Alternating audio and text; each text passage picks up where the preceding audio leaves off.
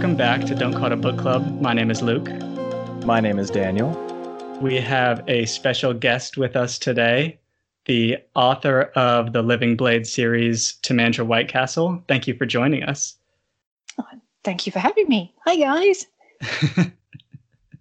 So we have read the first book in the series, Touch of Iron, and gone through 3 episodes of it. Timandra, I hear that you have listened to 2 of them, not the 3rd one yet. So we won't talk about any of our crazy stuff from the 3rd episode yet. But there's a lot of crazy in that part of the book. So.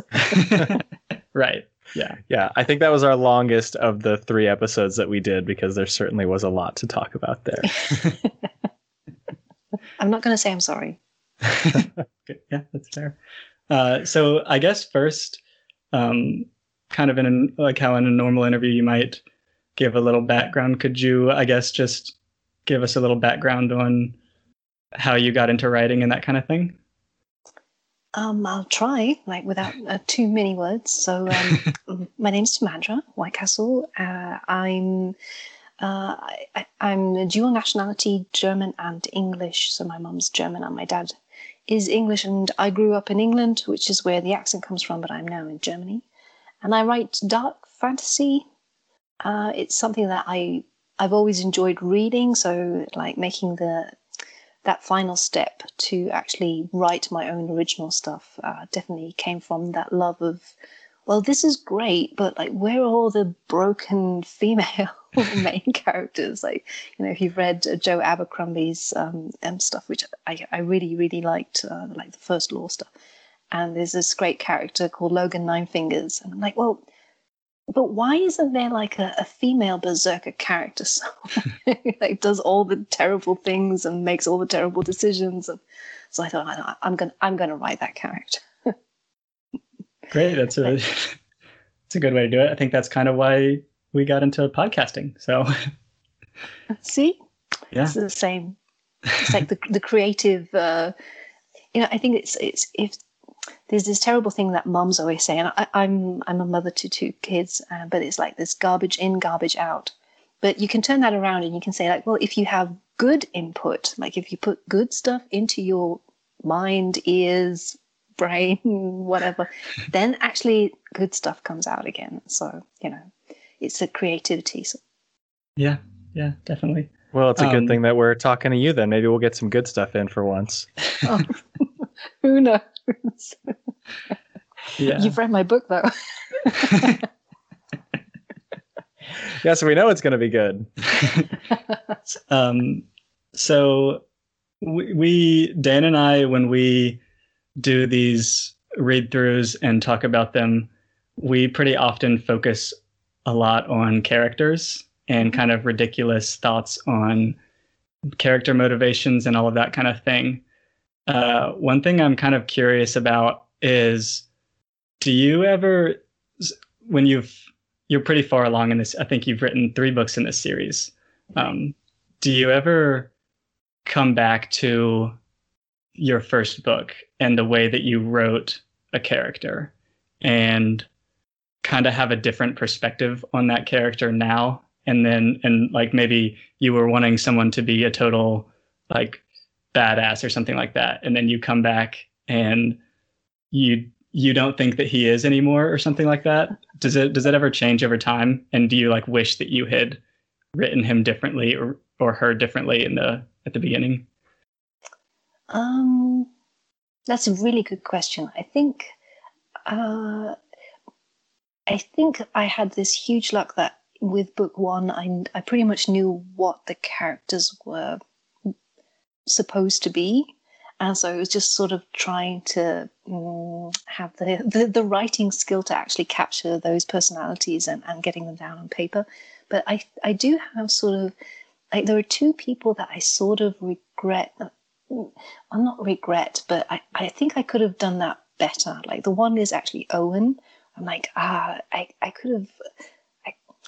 So things happen in the next 2 books that you probably haven't read, but I'm I could have done that a little bit better, but it was my first book. So. And Shade, who's always a big favorite of mine, and I was like, oh, maybe I could have made him just a little bit more, even more awesome and even more likable. But yeah, it was. I was too focused on Nora and Diaz, which is my bad. Well, they're definitely central characters to that story, so Yes. It makes sense that you'd be focused on them. So I have a question that's probably not nearly as good of a question, but I am definitely considerably interested in. And whenever we have a race of sentient beings that live for a very, very long time, I always think about, if I lived for that long, what is a perfectly useless skill that I could get really good at in the course of maybe 100 years of just practicing this skill? So if you lived as long as a white, so 1,000 years, is there one kind of pointless skill that you would get really, really good at? Wow. My kids they like to collect stones and twigs and stuff like that. So what I think, if I'd really have to pick a useless skill, then it would be like whittling, just like taking all the the fallen twigs and stuff from the trees, and so making like little ornate, like these beautiful little sculptures, and getting really good at it over like 1,000 years. That would be awesome. Yeah, definitely. It's like very elven, but Right. It's like you can have like the Art Nouveau kind of figurines in the end. Like in the beginning would be like just like this very crude, like this is the head and this is the body. But then afterwards it would be like, I'm getting good at this, like after 500 years. Yeah, you could get pretty impressive with that kind of thing, I bet. Right. Like day one, you're picking up a twig and saying, look, it's a snake. And exactly. year 1,000, you've got like full scenes and things like that. Absolutely. I also think it'd be funny to imagine at the end of your 1,000 years, you meet, let's say you die and there's a deity that greets you in the afterworld. And this deity says, well, what did you spend your 1,000 years learning to do on the planet? And you pull up a little twig that you've carved into some kind of figurine. Yeah. Absolutely. It's like that's what you live for. So I dug up a article that I think you wrote around the time you were finishing up the second book, and that's one that you reviewed your own book on. And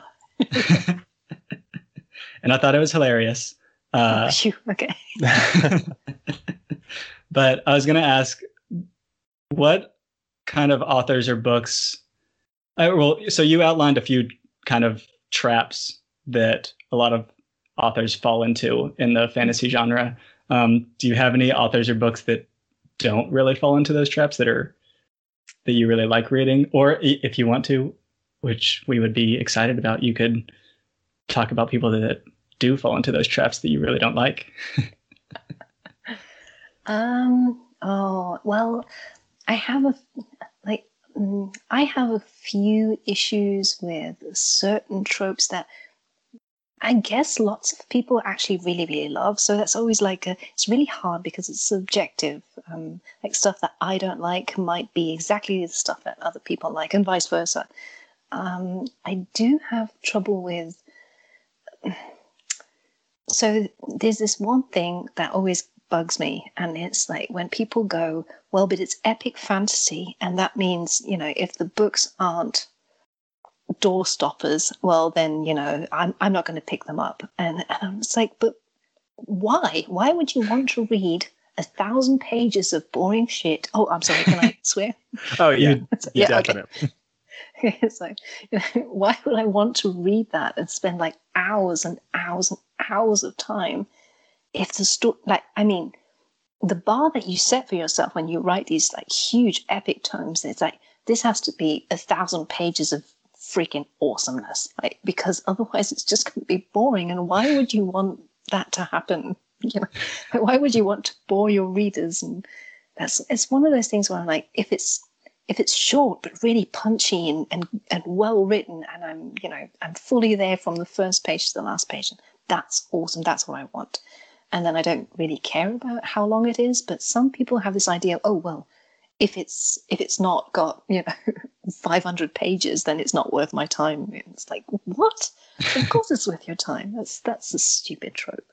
And one of my least favorites is the Chosen One, but mainly because it's been done so often, and it's really hard to put like a fresh spin on that. So it's usually the Chosen One is a Luke Skywalker, lives on a farm somewhere, but he's actually, the prince of the universe, and it's obviously he's got to be a man, and then goes on to save said universe and gets the princess in the end. But then she turns out to be a sister, and everything's shocking. But that would be like dark fantasy or grim dark fantasy. Yeah. But it's sort of I'll give you an example, that mostly everyone who's ever read fantasy will probably at least have heard of. There's this book series called Harry Potter, and also done by fellow British author J.K. Rowling. And it's like a combination of all the things that I really, really hate. But it's like, oh God, it's magical school, and it's Chosen One, and good versus evil. And I'm always like, I understand the appeal for so many people, because it's so nice to think about, well, if there's only one good person and they can spin around the whole entire, society structure, that's great. It's like, yes, heroes, that's what we want. But it's really, there's like something inside of me that's like, but that's not realistic. Like that's not how society works, and it's not how people work, and it's not. It's like, plus I'm a teacher, so magical schools with me is always like, oh my God, it's like this staff is just the Hogwarts staff is just like so ridiculous. It's like, what are they doing at this school?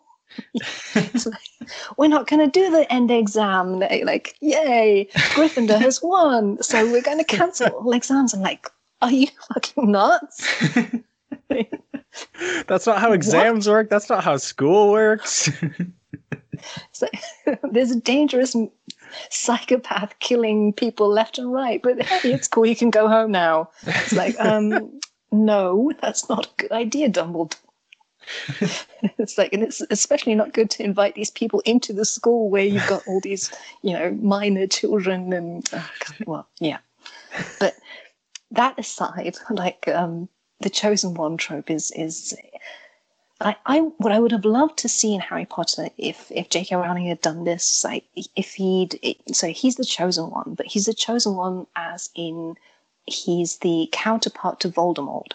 So what did Voldemort do? Well, he started to recruit people to his side, and then the ultimate evil was that so many people bought into his, well, basically racism and horrible pure blood issues and all this kind of stuff.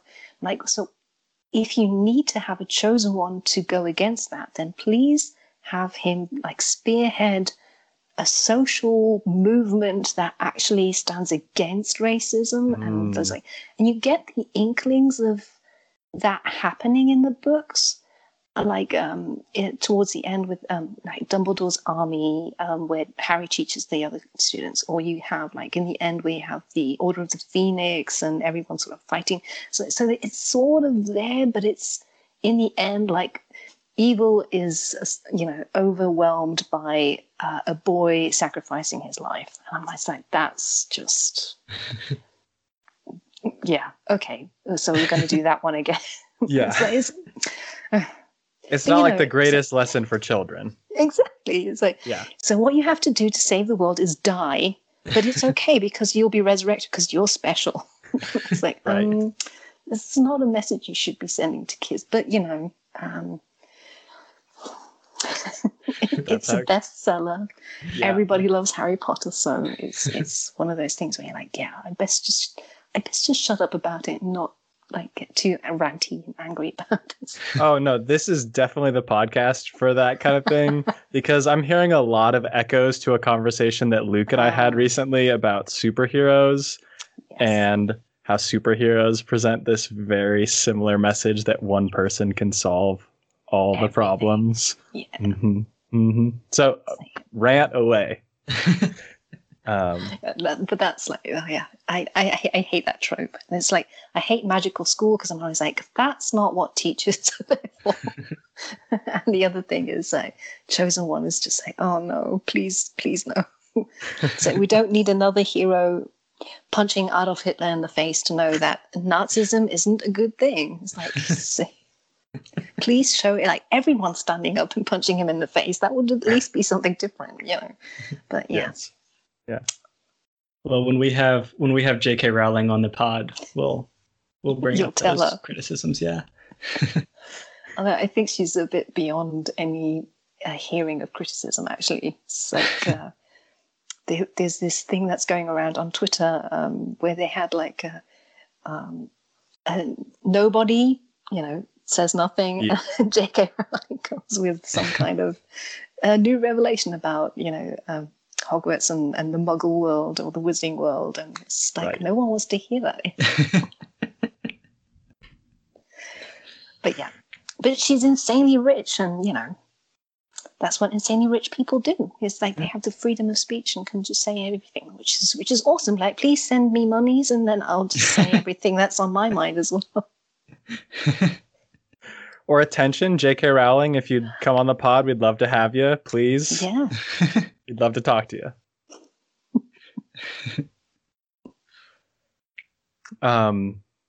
Okay, so whenever I read a story that has somebody that can see the future, it always like provokes in me this question of whether or not I would even want to know that that person existed.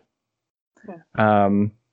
And so I guess this question has two parts, and you can choose which one to answer.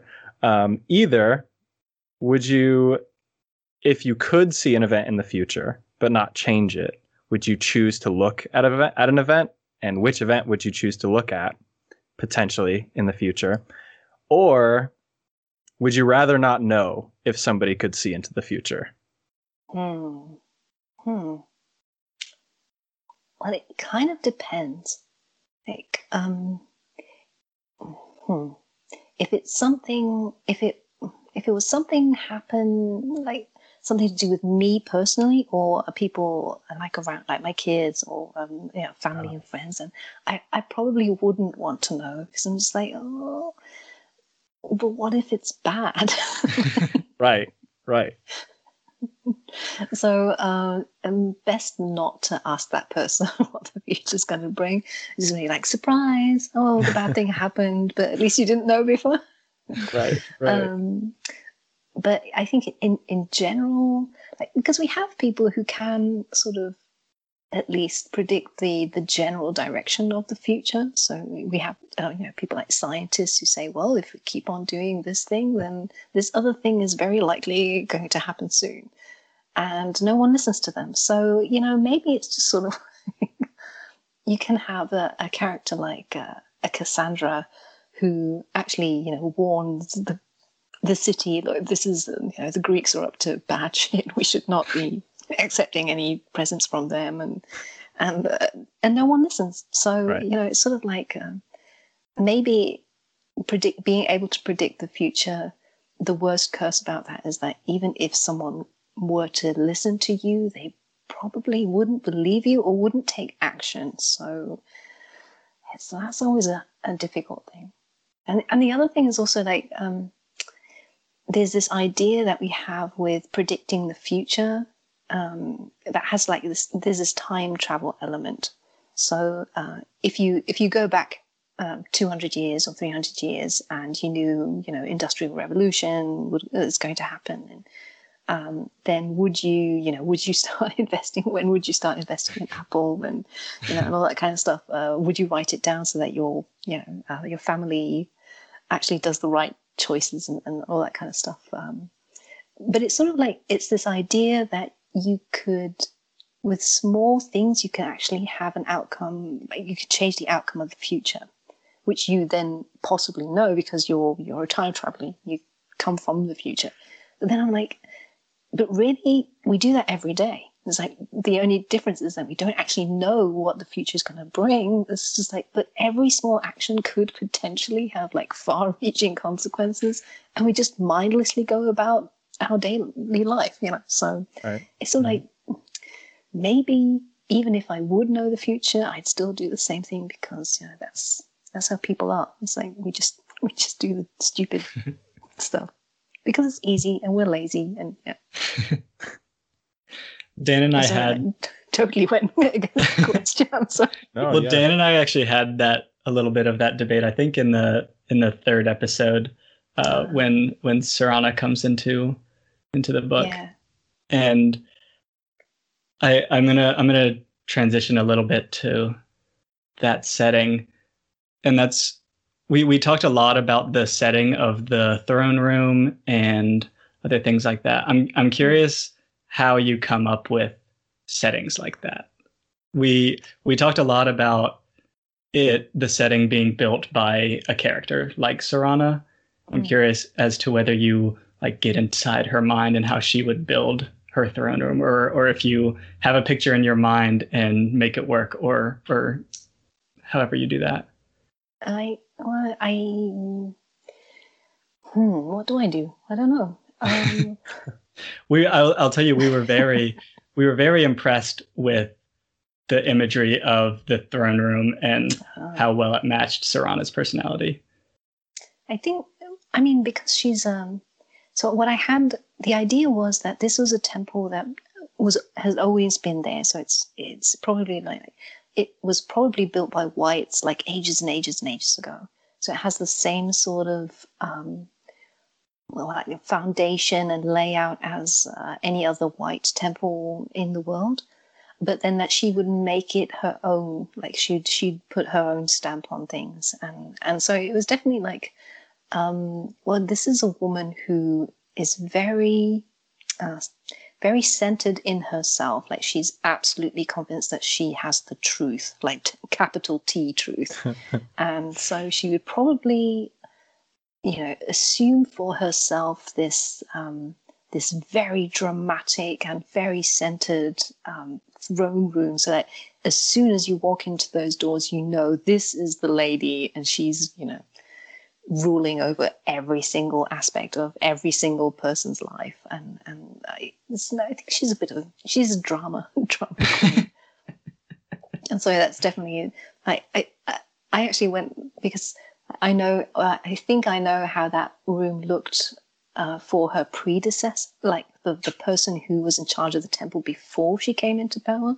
And, you know, it's just like, I know how like that room and the temple looked before she became, and then it's sort of like, it was just fun to see, well, what would this person do? Like, well, she would paint it all black and have like gold, and just like have like this very striking, and she'd probably like change the to have like the rays of sunlight hit exactly, you know, it's like, yeah, because she's very theatrical and is very aware of the performance of her character, and I really like that.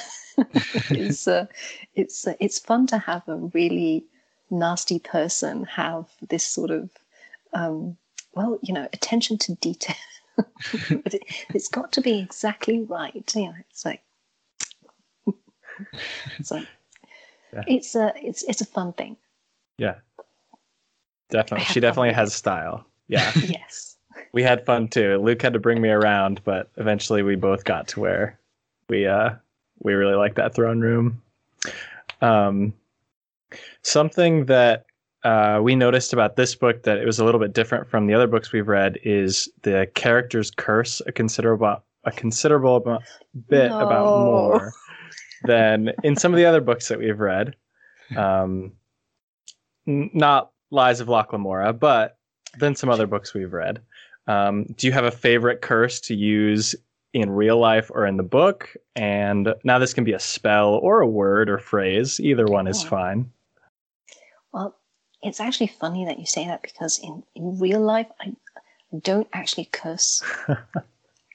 Mostly not at all. Like, because on the one hand, I'm a parent, so I don't want my kids to repeat these words. So I make a very conscious effort not to use them.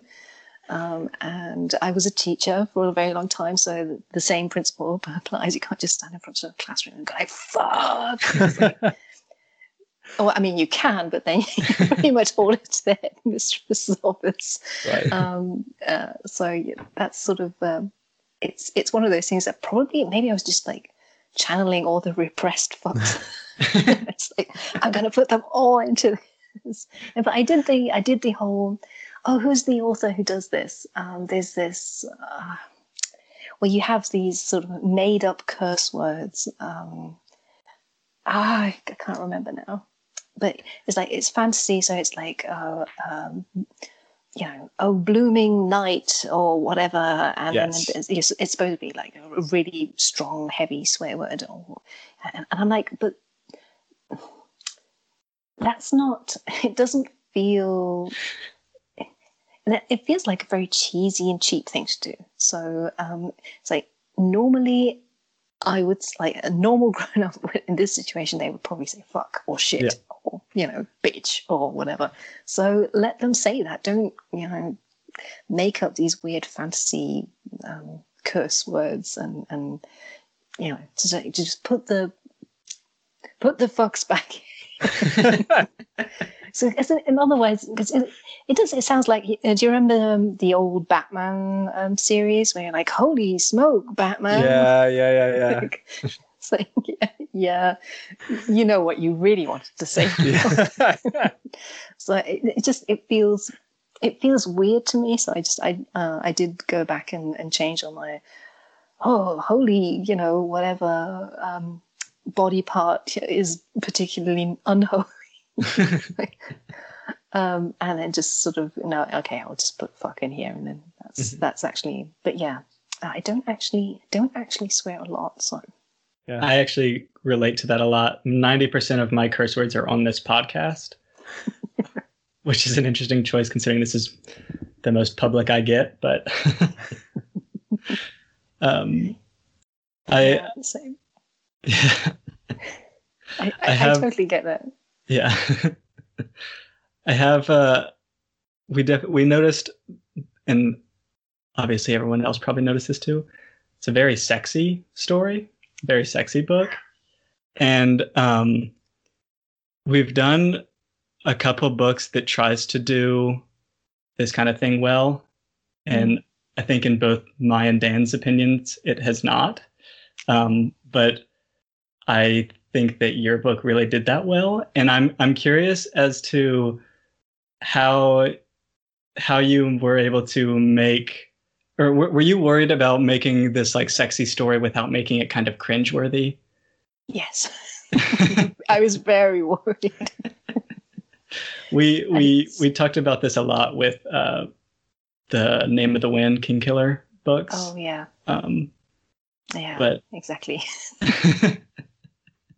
Are there some things that you think you did to prevent that from happening, or you think you just... Yeah, did you run a line by somebody or something? Oh, I do have a story editor, so I definitely took full advantage of that. And I also have beta readers who went over, and thankfully they're all women, so they've read a lot of good romance and bad romance novels, and so they were like, oh yeah, no, this is actually quite good. So that was, but it's really, there is an art to writing really good sexy times. It's a really hard thing to do, and I always have so much respect for the authors, mostly women authors, but they sit and crank out these novels and it's so hard. I don't know how they do it.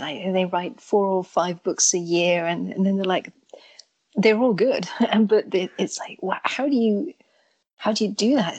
It's so hard. It takes so many hours to get that scene together, and then but yeah, it's I was very worried. But I think it's something that you should see more of. Who Sam Sykes does this as well. I don't know if you've read his his books, but he also has like a lot of emphasis on romance and sort of like falling in love plot lines for his characters, because it's such a universal human thing. And I think it's such a shame.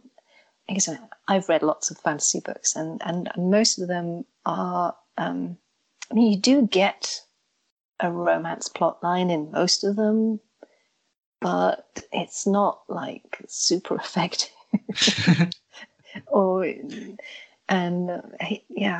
It's hard. So I definitely had the idea, well, if I'm going to write this, then it's got to be at least something that I would want to read myself. So it's got to be good. And I was very worried, very, very worried.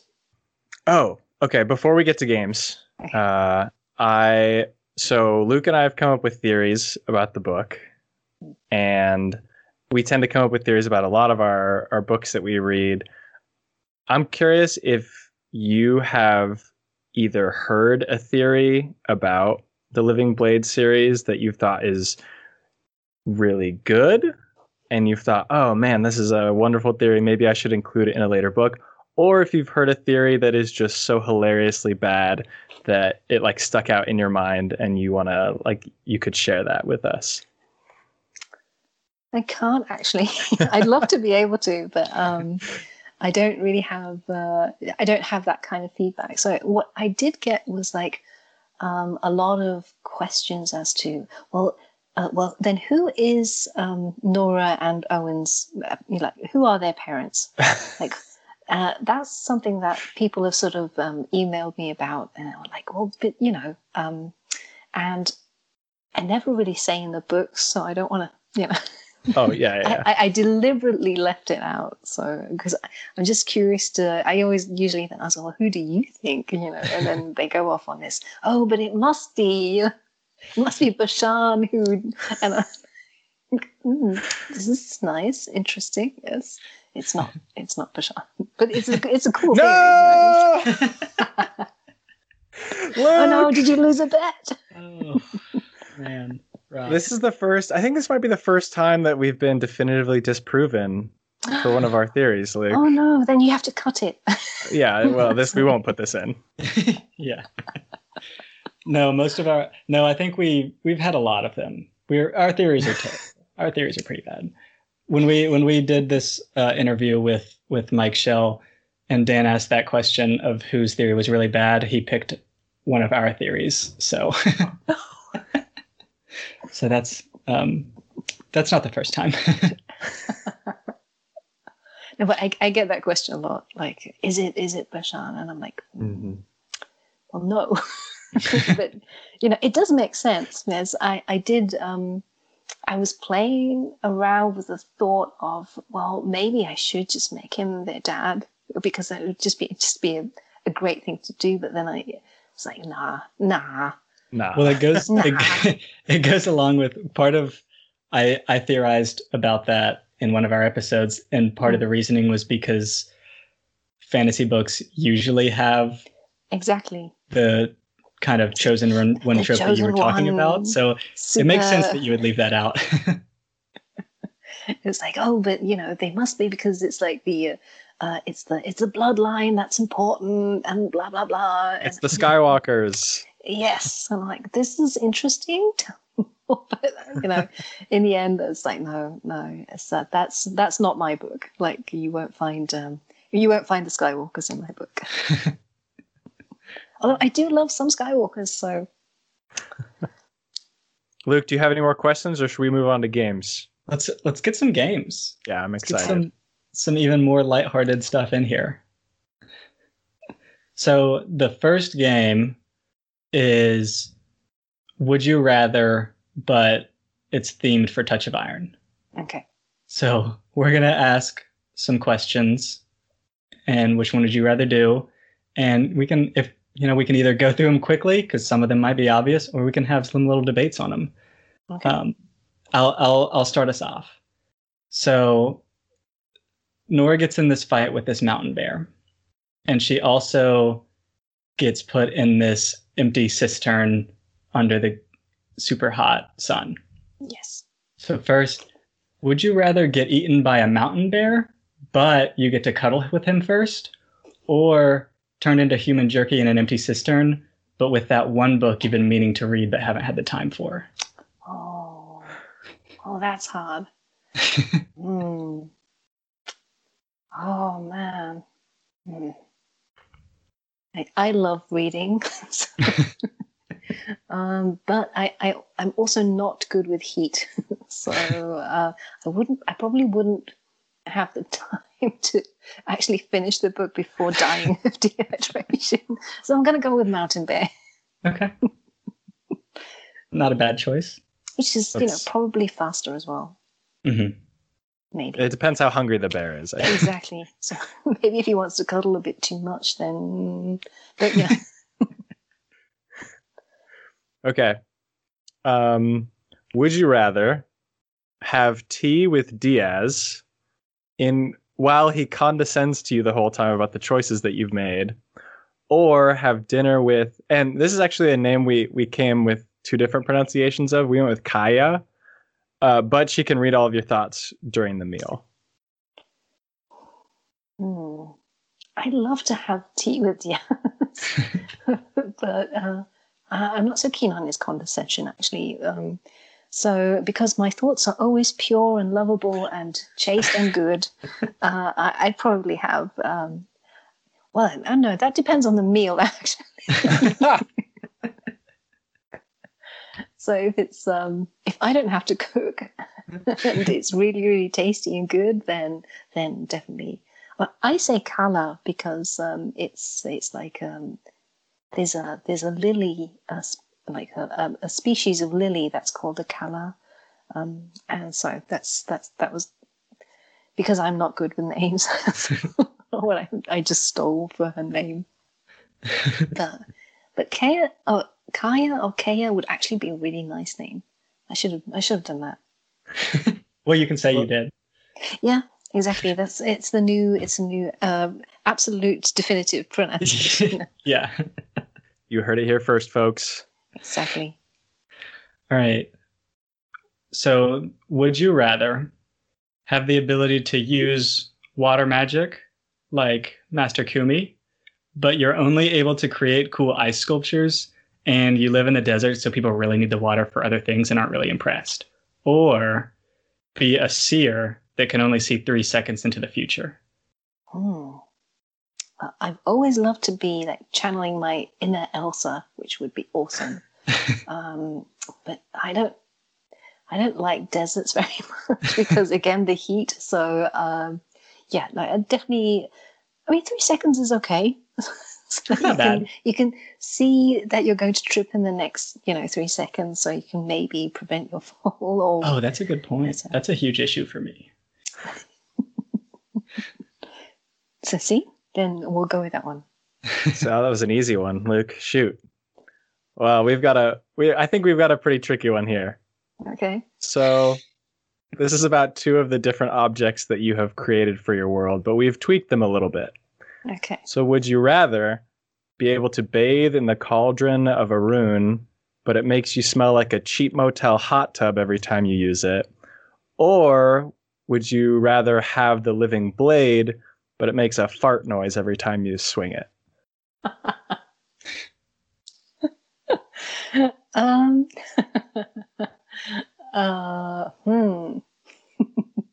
Well, my kids would be delighted to have a farting blade. Oh, the farting blade. We've even got a new name for it. Wouldn't that be awesome, though? Someone should write that book. I'm not, I'm going to go with farting blade, actually. It's a good one. I think now that we've named it, we have to go with that one. Yeah. Absolutely. That's going to be my next trilogy. I'd read it. It's going to have magical schools and kids that have lots of fun with magical swords as well. Oh. Well, I mean, seeing as we've already started naming some artifacts, I feel like we should maybe talk about some of these artifacts that Luke and I have created that maybe you would want to include in a potential future world. Yeah. So we've tried to name some of them and want to get, some professional advice. We can talk about names of them, but let's describe them first. Okay. Dan, go ahead. Okay. So, long ago, when God still walked the earth, early peoples warred for dominance over the land. Those people who worshipped the god of mirth prayed for a mighty weapon with which to defeat their foes. She heard their prayers and sent them a beautiful and terrible head covering, the likes of which the world had never seen. When worn, those who gazed upon the wearer were compelled to laugh uncontrollably. Thus this tribe was protected from harm and passed this hat down from generation to generation. It is known as... See, this is where we're having some trouble here. Yeah. That is, I feel you. That's exactly my one of my biggest problems. Like, I would be trying to write something, and then I have all this backstory, and it's like, oh, this is going to be epic, and I'm sat there, and I'm like, I don't know what to call it. I'll call it The Thing, and then just try and come back to it. All caps, to be changed later. Exactly. So I do square brackets and then just put the city or the temple. It's really hard. But so an ancient head covering that makes people laugh. And we can try to think of what it would look like. Like, I'm picturing, a circular wide brim. Mm-hmm. With a little... I was picturing one of those propellers on the top. One of the classic. Yeah. Mm-hmm. Or just a snapback that has the Monster energy drink logo on it.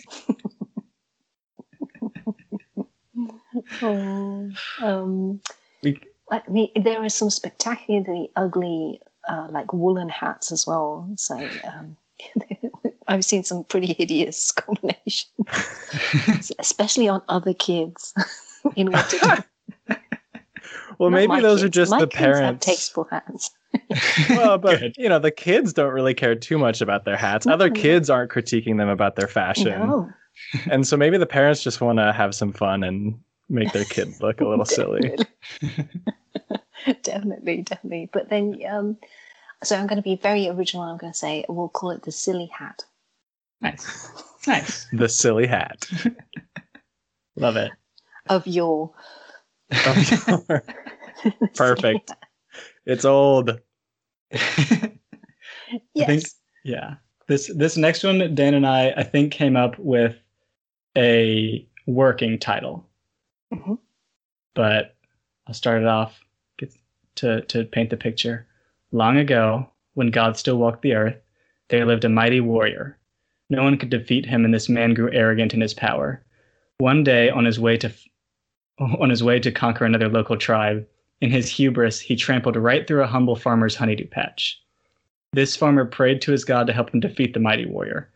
Knowing this man to be true of heart, the God heard his prayer and gifted him a pair of soft woven foot coverings, and told him whoever wore them would never lose a fight. The farmer donned these powerful articles and challenged the warrior to a duel. The warrior scoffed but accepted the challenge. The ensuing duel has been called the Revenge of the Melons, but the artifacts which granted the farmer victory are now known as Still Unknown. Oh. And Dan, do you remember our working title? Well, we were thinking something like the Lucky Socks or the Fighter's Stockings. But how, are they long enough to be stockings? That's a good question. The legend doesn't say how long these foot coverings are, so... I mean, that would have been awesome, by the way, from the god or the deity who gave us this farm. Just these long, elegant stockings. Just a pair of fishnets. Yeah. It's you can clip them on in your garter, which You always have the Garter of Chastity, which would be excellent. This one's tough because it's epic and heroic and won a battle, so it's got to have like some kind of, it's like the woolen sock. Yeah. Oh, yeah. Just go really not significant so that everyone underestimates them. Absolutely. So yeah, that's you're smart. like, oh, it's just a sock, Oh, don't worry about it, Right. No one's going to steal the woolen sock, so you're pretty safe there. And also, the next generation can then, let's say, march onto the battlefield in the woolen sock, and like everyone will be like, "Oh, he's forgotten his armor," ha ha ha, and then decimate the army. So I like it's it. a strategy. That's brilliant. But yeah, naming is not my forte. Yeah. Okay, well, we've got one more. Okay. This is the last one, we promise. Okay. Long ago, when God still walked the earth, a minstrel traveled the lands playing music and performing for the people. Though she had a heart full of song and the enthusiasm of a golden retriever, she had the voice of a dying alley cat and the dance moves of a 40-year-old dad at a cookout. Everywhere she went, the villagers rejected her, and the only money she ever made was from people paying her to leave. One day, while crying in a forested glen, a goddess heard her lament and pitied her unfortunate plight. The goddess plucked a large reed from a nearby stream and fashioned it into an instrument of such beauty that even the most tone-deaf musician could enthrall an audience of thousands. She gifted the crying woman this instrument and set her forth to entertain the world with this, Now, this is where we've got to come up with a name for this beautiful instrument. Luke and I kind of workshopped this one, I think, a little bit more. Luke had a pretty good name for it when we were coming up with objects. Luke, what did you call this artifact? I'm trying to remember. I think it was the oboe of desire. Oh yeah, the oboe of desire. Mm-hmm.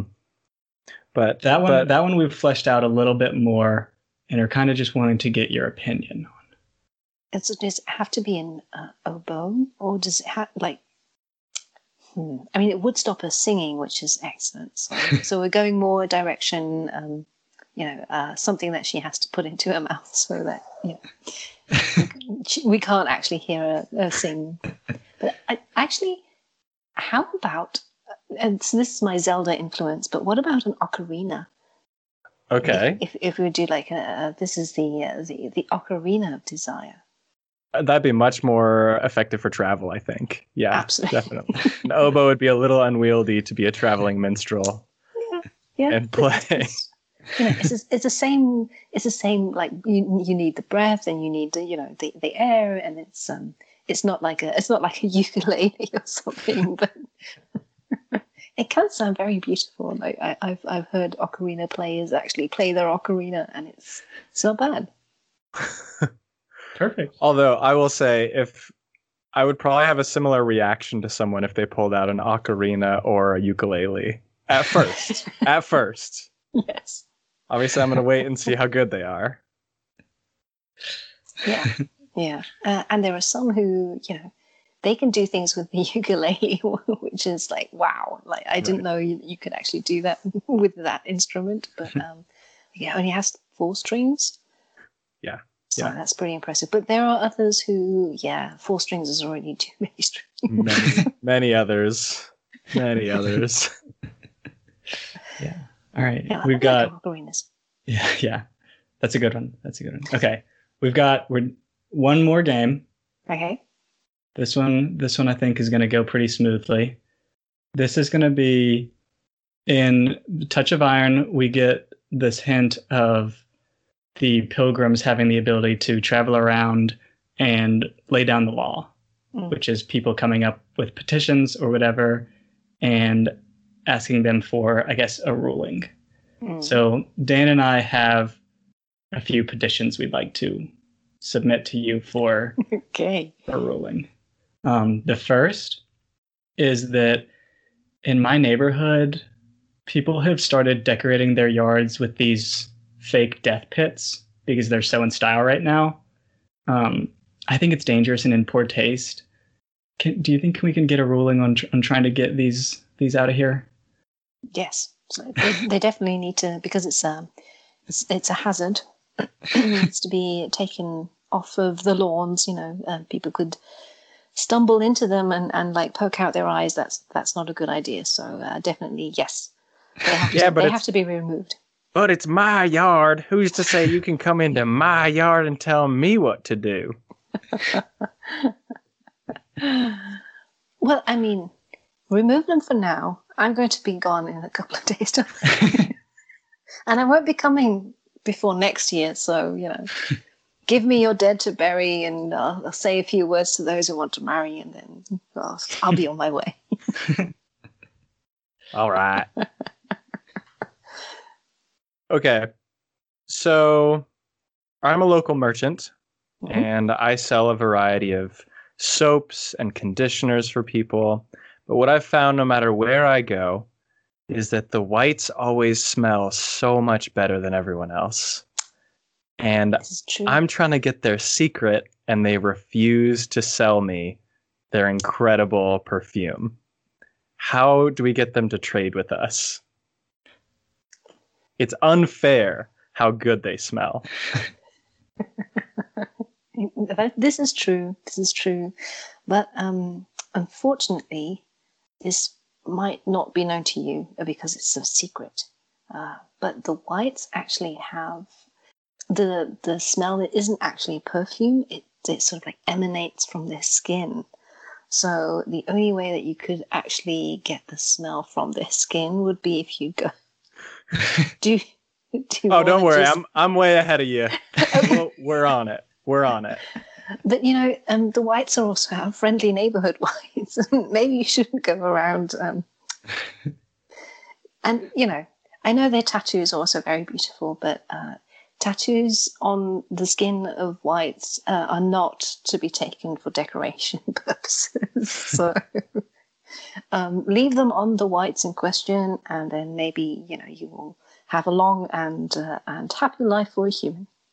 So you're saying to carve around the tattoos when we get the skin. I think that's going to be really, really hard because most whites that I know are actually very heavily tattooed. So maybe if you could maybe persuade a white to sit in like a bath of alcohol so that their smell would like leach into the alcohol, maybe. But they're not very friendly. They're not very friendly fellows to begin with, so you might find this more difficult if they're still alive. Well, I think you've given us a good place to start. Well, that's what I live for. Okay, last one. Okay. And this is, I work at the Temple of Fire. Oh. And all the clients that come through are, the weirdos that everyone knows are super into brothels. And I'm kind of wanting us to extend our clientele to more of the average Joe who's kind of embarrassed to come for a visit. Can we find a way to like give people a reason to come and maybe tell their friends that they're going and taking classes or something when they're really just coming to hook up with hot chicks? So, like, how can we market this to people who would like to come but don't want to tell their neighbors and friends that the reason they're coming? I think we could get a much better clientele that way. Well, my thoughts are like a really nice community college kind of thing.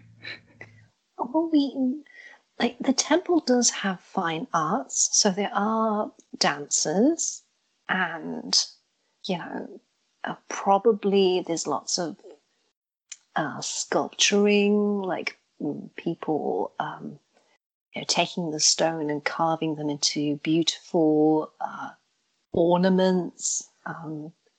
that kind of stuff. So I could, and we also have like lots of herbal remedies that we have on offer. So there's we could do like a community kitchen, and everyone sort of comes together and brews their local, craft beer with special ingredient mixed in. Oh, nice. Yeah. So yeah, I bet you could get pretty good little knick-knack gifts for people there. Little statuettes, Yeah. It's like the small Fire Lord, so whittled into. Nice.